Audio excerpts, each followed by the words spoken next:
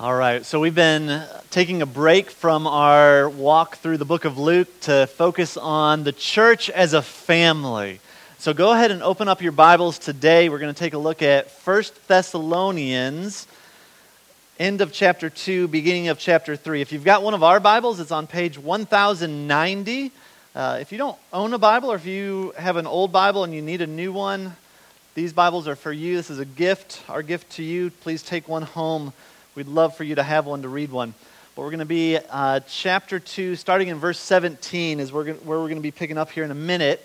Before we get there, I want to share just a story from the early church. We've been looking at the early church and looking at the characteristics and the love that they had for one another and really the core values of the early church. And around AD 260, there was a devastating plague that struck the great city of Alexandria. People were dying left and right. The death rate was astronomical. And while the church suffered, what was remarkable was the church's response in the midst of this plague. In fact, there was a letter written by a pastor in Alexandria, and he said this. He said, "The most, at all events, of our brethren and their exceeding love and affection for the brotherhood were unsparing of themselves and clave to one another, visiting the sick without a thought as danger, assiduously ministering to them, tending them in Christ, and so most gladly departed this life along with them, being infected with the disease from others, drawing upon themselves the sickness from their neighbors, and willingly taking over their pains. In this manner, the best at any rate of our brethren departed this life, certain presbytery, deacons, and some laity. So to the bodies of the saints they would take up into their open arms to their bosom, closing their eyes and shutting their mouths, carrying them on their shoulders and laying them out. They would cling to them, embrace them, bathe and adore them with their burial clothes, and after a little while receive the same services themselves. For those who were left behind were ever following those that went before." But the conduct of the heathen was the exact opposite. Even those who were in the first stages of the disease, they were thrust away and fled from their dearest. They would even cast them in the roads half dead and treat the unburied corpses as vile refuse. So evidently this plague that was taking over, the Christians, the church family, they cared for one another no matter what the cost, even though they knew that taking care of those that were struck by this plague would ultimately cause their own death. They ran not from the disease, they ran towards the disease. And this is just one of many stories that I could share from the early church. Many historians, they marvel at how the early church in those first few centuries didn't just survive, but thrived in impossible situations, impossible odds. In fact, that plague was a small issue compared to the persecution that they were facing from the Jews and the pagans and even their own biological families.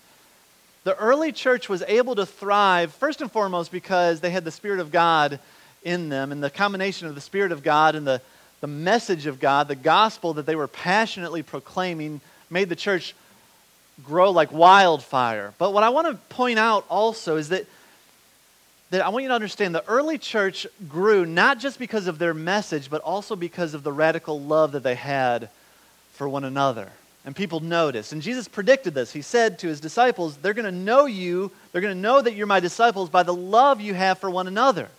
You see, the Spirit of God, when you trust in Christ and you receive the Spirit of God, and the Spirit of God indwells you, He doesn't just open your heart to see the significance of the gospel and show you that you need a personal Savior. The Spirit of God, when you trust in Christ, produces fruit, specifically the fruit of love.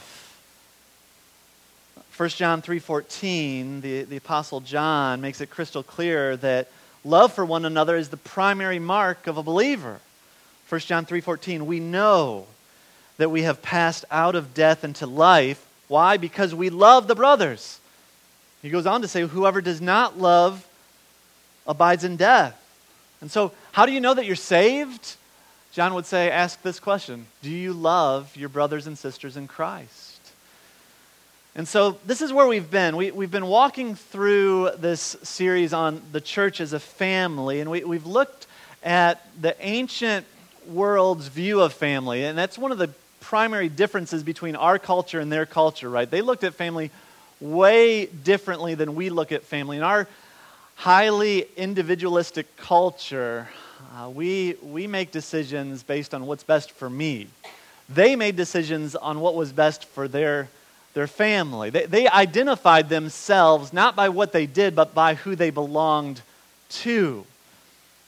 And our hopes as we've been studying this is that God would help us to let go of our radically individualistic culture and embrace what Jesus meant the church to be, which is our true family. And so we've looked at how the ancient church, one of their core values was that they shared their spiritual gifts with one another, that as believers, God gives us spiritual gifts. Why? To build one another up. And so a healthy church is where every member is seeking to use their God-given gifts to build up the faith of other people in the church. A couple weeks ago, we looked at how the early church shared their material possessions with one another, that they had everything in common, that nobody had any kind of need, and so they cared deeply for each other's spiritual and physical needs. Now today we're going to take a look at another core value of the early church. And if you're taking notes, you can write this down. The early church shared their hearts with one another. In Acts chapter 4 we read, "Now the full number of those who believed were of one heart and soul." And so today I want to take a deeper look at what does that mean. And I think the best example that we have in the New Testament is the Apostle Paul. The Apostle Paul's love for the church is unmatched. And so in 1 Thessalonians, you're going to see Paul writing to a church. He cares deeply for them. In fact, if you look back at chapter 2, verses 7 and 8, this kind of sets the tone of what we're going to be looking at today. He writes, "But we were gentle among you, like a nursing mother taking care of her own children. So being affectionately desirous of you, we were ready to share with you not only the gospel of God, but also our own selves, because you had become very dear to us." Now, Paul had visited this church on his second missionary journey, and he was forced out of town by the Jews that were persecuting him. And as we read, starting in verse 17 of chapter 2, I want you to feel the depth of the love that he has towards them. Let's pray one more time that God would help us to understand this passage. Father, I recognize that no preparation for this sermon can truly enlighten the eyes of our hearts to know what you want us to know in this passage, to see the significance of it.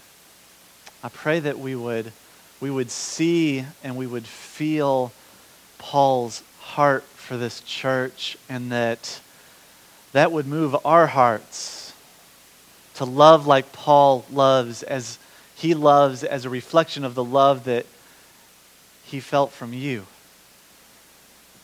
So open up our eyes and our hearts to see your glory in this passage. In Jesus' name, amen. All right, starting in verse 17, feel the love that Paul has for them. "But since we were torn away from you, brothers, for a short time, in person, not in heart, we endeavored the more eagerly and with great desire to see you face to face, because we wanted to come to you, I, Paul, again and again, but Satan hindered us. For what is our hope or joy or crown or boasting before our Lord Jesus at his coming? Is it not you? For you are our glory and joy. Therefore, when we could bear it no longer, we were willing to be left behind at Athens alone. And we sent Timothy, our brother and God's co-worker in the gospel of Christ, to establish and exhort you in your faith, that no one be moved by these afflictions. For you yourselves know that we are destined for this. For when we were with you, we kept telling you beforehand that we were to suffer affliction, just as it has come to pass, and just as you know. So for this reason, when I could bear it no longer, I sent to learn about your faith, for fear that somehow the tempter had tempted you and our labor would be in vain. But now that Timothy has come to us from you and has brought us the good news of your faith and love, and reported that you always remember us kindly and long to see us as we long to see you, for this reason, brothers, in all our distress and affliction, we have been comforted about you through your faith. For now we live if you are standing fast in the Lord. What a powerful passage. And I want to pull out really 4 characteristics of Paul's love for the church that we see in this passage. This is what it means to be of one heart. And so again, if you're taking notes, number 1, the first characteristic of his love is his affection. Often as men especially, we don't get passionate about anything unless it's sports.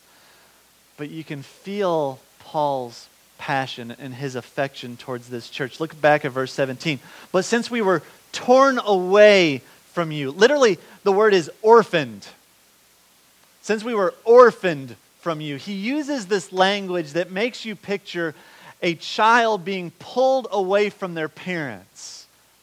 One of the most memorable moments in foster care. My wife and I, we've been doing foster care for a long time now. And one of the most memorable moments of that time, maybe the most memorable moment, one of the most memorable moments of my life is when the state brought over 2 children into our house that had just been through a police raid. They had been forcibly removed from their parents. And they came to our house with almost nothing except for a few items that they were able to grab and the social worker was able to grab on the way out of the house. And I remember looking into their eyes and seeing an utter fear and anger and sadness like I had never seen before. And that's the type of language, that's how strong this language is. That's how Paul felt as he was forced out of town because of the persecution. It tore him to pieces. And notice how he calls them brothers. Often we just kind of glance over that word and we don't think a whole lot about that word, but back in their culture, as he was calling them brothers and sisters, remember in their culture that was huge because the relationship that you had between your brothers, between your blood siblings was more significant than a husband and a wife. And also notice that he hadn't even been gone for that long. He points out that we've only been gone, we've been torn away for a short time, literally an hour's time. And I don't know how long that has been. I don't think it's been years. I think it's probably been months.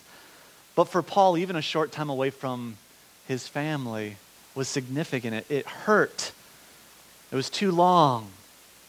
Paul emphasizes that while he is physically separated, his heart is still with them. He greatly desires to see them face to face again. He says, we endeavored the more eagerly and with great desire to see you face to face. And that sounds kind of weird because there's no easy translation into English with that Greek phrase. But what Paul is doing here, he's using every word that he can come up with to the strongest possible language to emphasize his desire to be with them face to face. The NIV translates it, we made it every effort to be with you. Unfortunately, he says, after numerous attempts, he was not able to get back to them because, notice what his reason is. It says, because Satan has hindered him. And the text doesn't say what specifically Satan had done. Maybe it was the threat of more persecution, or maybe it was an illness. Really, the specifics aren't important, but what I want to point out is that Paul recognizes that there's a spiritual battle waging underneath the physical reality that separates us. That is almost always true. The vast majority of church family members that are absent, it's because they're hurting. They're suffering in some way, shape, or form. And almost always, Satan is behind that, is at the core of that. Sometimes they're absent because life is just simply overwhelming. They don't feel like they've got the time to spend with their church family. I mean, Satan loves to busy our lives up with, a lot of times it's good things, but we get so busy, especially in our culture, that we gravitate towards good things, but we forsake the best things. Or maybe they're absent because they've just had a long week, and the thought of being around people is just overwhelming for them. I think Satan loves to foster a fear of man in us, where we become overly concerned with what other people might think of us. Or maybe they're absent because of some kind of relational rift or some kind of personal sin, or maybe they're just being lazy. They would rather sleep in than spend time with their church family worshiping God. And I think Satan loves when we buy into the lie that spending time with our church family worshiping God just is not necessary, or it's not valuable, it's not that important. We can find satisfaction and joy in other areas in our world. Satan loves that. And so here Paul recognizes that there's a spiritual war going on. When you're tempted to stay home, there's a spiritual war that is going on there that you need to recognize, because Satan hates when the church gathers together for the purpose of worshiping God and building one another up in the faith. And he will do whatever it takes to keep you from that, to prevent that. And so to combat Satan's schemes, we need to be in prayer that God would increase our affections towards one another. That's the cure. I've been praying this week for my own heart and for our church family, that our affections would be like Paul's here. Look at verse 19 and 20. I love this. For what is our hope or our joy or our crown of boasting before the Lord Jesus at his coming? Is it not you? For you are our glory and our joy. He looked at the church and said, this is where I find my greatest joy, my greatest happiness. I know I'm preaching to the choir right now, but this is where God fills us. This is where we're filled up and fueled to live in a world that is broken. And Paul shared the same heart for other churches too. Philippians 1:8, for God is my witness, how I yearn for you all with the affection of Christ Jesus. Philippians 4:1, therefore my brethren, whom I love and I long for, my joy and my crown, stand firm thus in the Lord, my beloved. Ephesians 1:15 and 16. For this reason, because I have heard of your faith in the Lord Jesus and your love towards all the saints, I do not cease to give thanks for you, remembering you in my prayers. And ultimately, Paul's affection for the church is simply a reflection of Christ's affection for us. Jesus looks at his church and he says, that's my bride. Calls his disciples, his friends, and his true family. Was willing to die for the church in order to spend eternity with her. He's promised to never leave us or forsake us. He's promised to return for us. In Ephesians 5, he says, therefore, be imitators of God as beloved children. Walk in love as Christ loved us and gave himself up for us, a fragrant offering and a sacrifice to God. I mean, think of it. He, the creator of the universe, leaves the glory of heaven to be born in a stinky feeding trough, live a life of poverty, was scorned, was tortured, was crucified on a cross. Why? Because he loves you and he wants to give the greatest gift in the universe to you, which is himself. That we would glorify him for all of eternity by being with him and enjoy him. So let's pray that God would increase our affections for one another as we seek to imitate Christ's love for us. Which leads me to the second point here as we look at Paul's love for the church. Paul's affection did not stop with mere warm feelings towards the church. It led to action. Number 2 is action. Look at chapter 3, verse 1. Therefore, when we could bear it no longer, we were willing to be left behind at Athens alone, and we sent Timothy, our brother, and God's co-worker in the gospel of Christ. And so Paul loved them so much that he was willing to send out his best to go check on their faith. It's not like they had cell phones back then, that they could send a quick text. It's not like he could jump on a bus. It was 300 miles away. He couldn't be there in just a few hours. This is a long trek. Both Timothy and Paul had to sacrifice greatly to go and check to make sure that this church was healthy. But that's what true love does. True love is not simply a feeling. True love always moves us to act. This is why Jesus is able to say to his disciples in John 13, verse 34, "A new commandment is I give you, that you love one another just as I loved you. You also are to love one another." And then he says this, and it's so key, "By this all people will know that you are my disciples, if you have love for one another." And so love cannot just simply be a feeling. You can't see feelings. And so love has to be an action. Jesus is saying, look, love one another in a way that the world can see it. Praise God, Jesus didn't just have warm feelings towards us. That he was willing to die,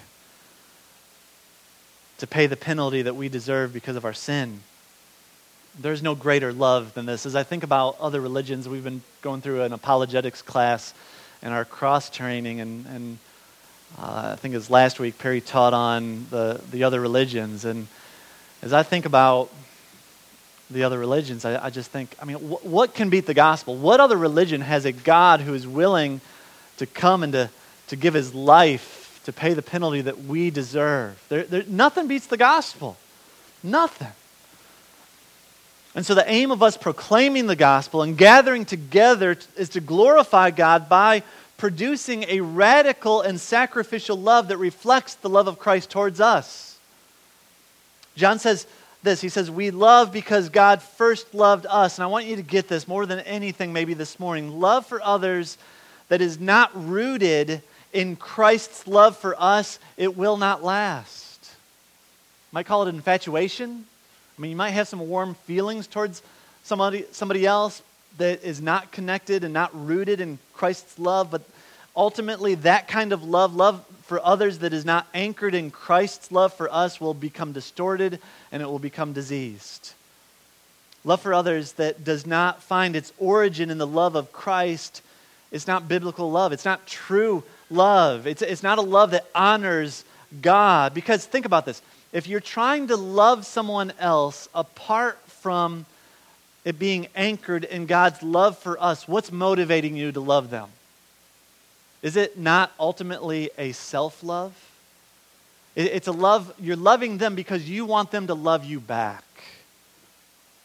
But that's not the love that we see here from Paul.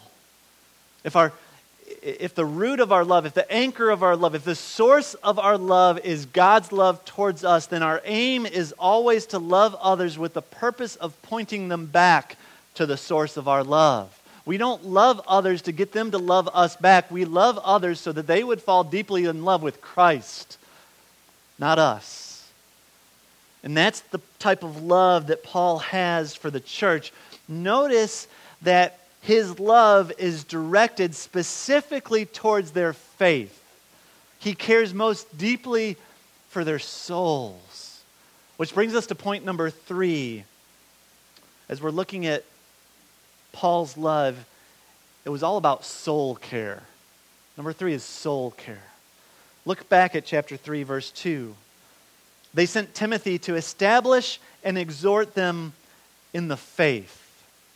Again, down in verse 6, Timothy brought good news back to Paul about their faith. Verse 7, in the midst of the distress that they were experiencing, Paul was comforted because of their faith. And then in verse 8, I love this, Paul says, now we live if you are standing fast in the Lord. In other words, Paul is saying, look, knowing that you are standing fast, knowing that your faith is remaining in Christ in the midst of tribulation, that enlivens my heart. I live for that kind of thing.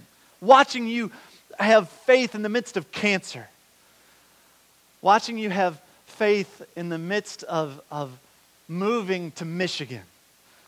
Watching you have faith while your daughter is away for 5 weeks at GSP.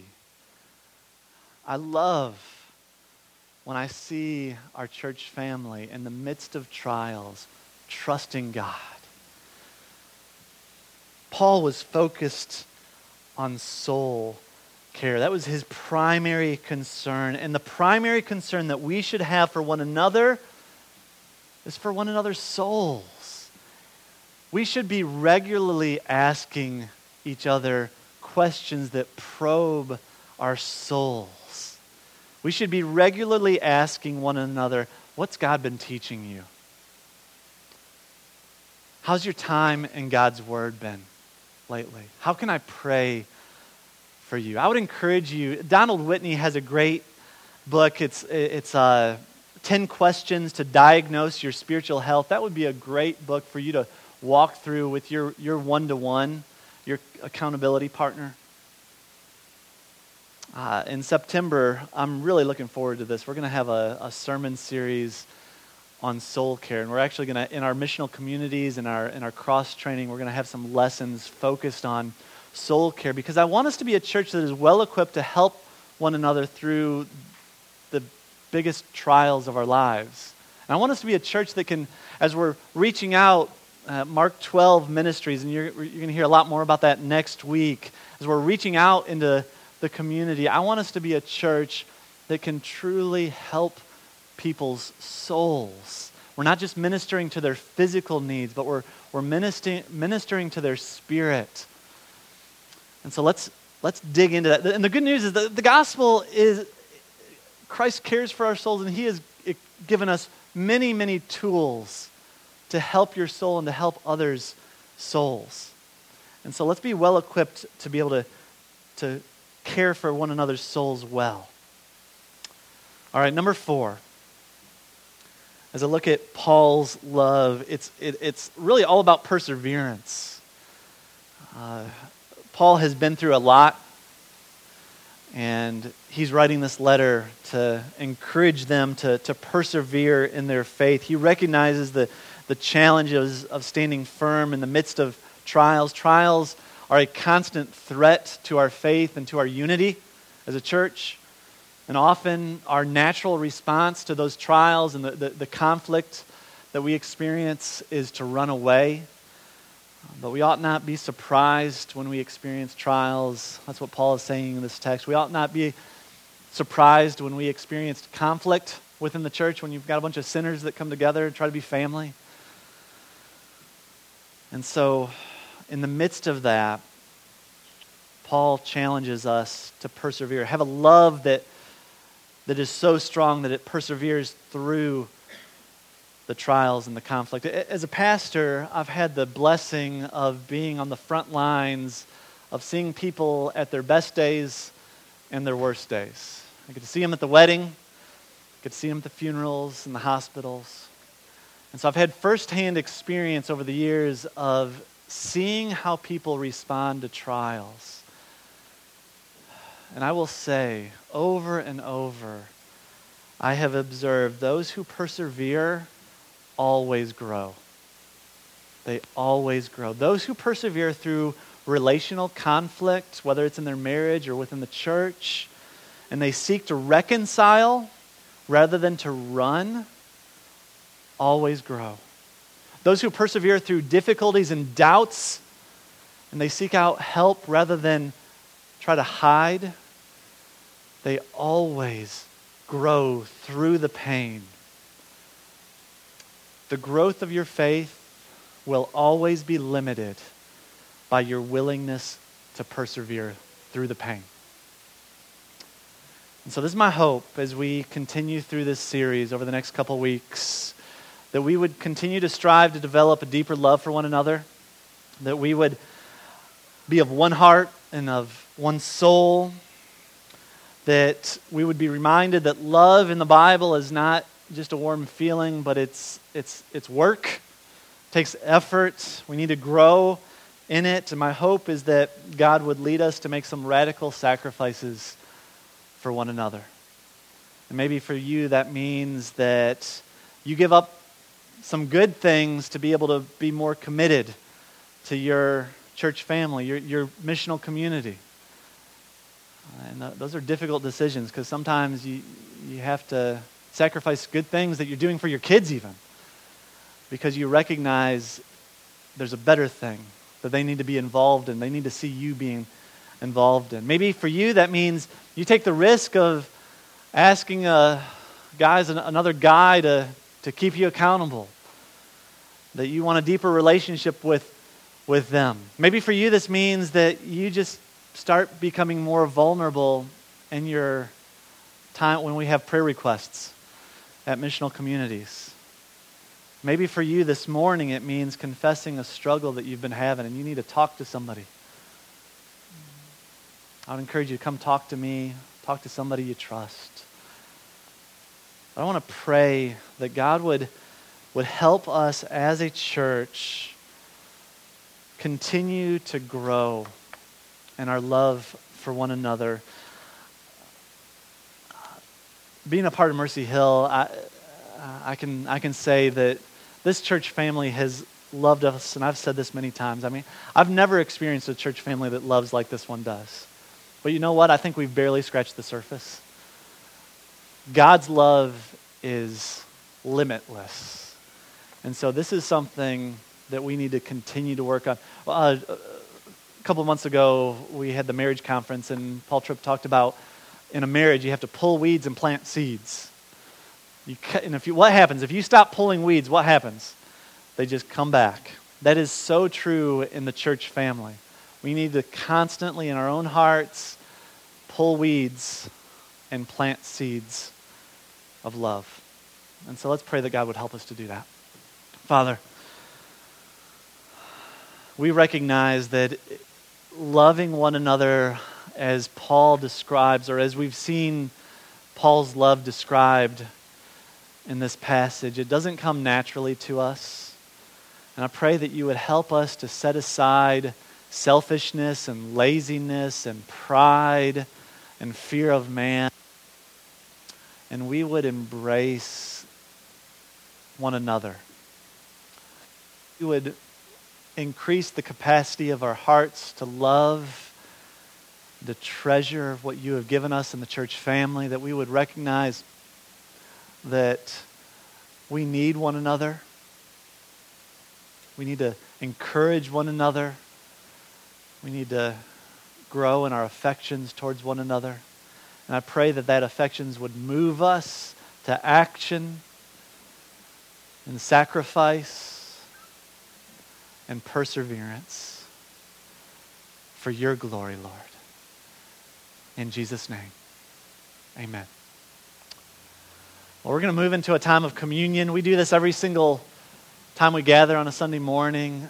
This is a gift that Jesus has given us to be reminded of the sacrifice that he has given us. And so at the last dinner with his disciples, he repurposed the Passover feast is what he did. And he took the wine and he said, "This is my blood shed for you for the forgiveness of sins. Take this in remembrance of me." And he took the bread and he broke it and he gave it to his disciples and he said, "Take this in remembrance of me." And so we've got 3 stations, 2 in the front and 1 in the back. If you've trusted in Christ and you know him as your Savior and your Lord, we would encourage you to celebrate with us. And what you'll do is you'll go to one of those stations, you'll take the bread, you'll dip it into the juice, and you'll go back to your seat. And I want you to spend some time alone with God, just asking him, okay, what's the next step? In light of what we've heard in your word, what do I need to do in light of that? What conversation do I need to have? What steps do I need to take? What weeds do I need to pull? What seeds do I need to plant? And so spend some time alone with God. And then after everybody has gone through the line, we're going to stand, we're going to worship together because he is worthy of our worship because of what he's done for us on the cross. This is also a time for giving. If you're a visitor, don't feel obligated. But these boxes are for the mission to continue to move forward. So I encourage you to give joyfully and sacrificially to the Lord's mission. You come as God is calling you to respond. I will be in the back. If you need prayer, or you need to just talk, if you've got questions about salvation or baptism or church membership, please don't leave here today until you get those questions answered. I would love to stay behind and talk to you. You come as God is calling you to respond.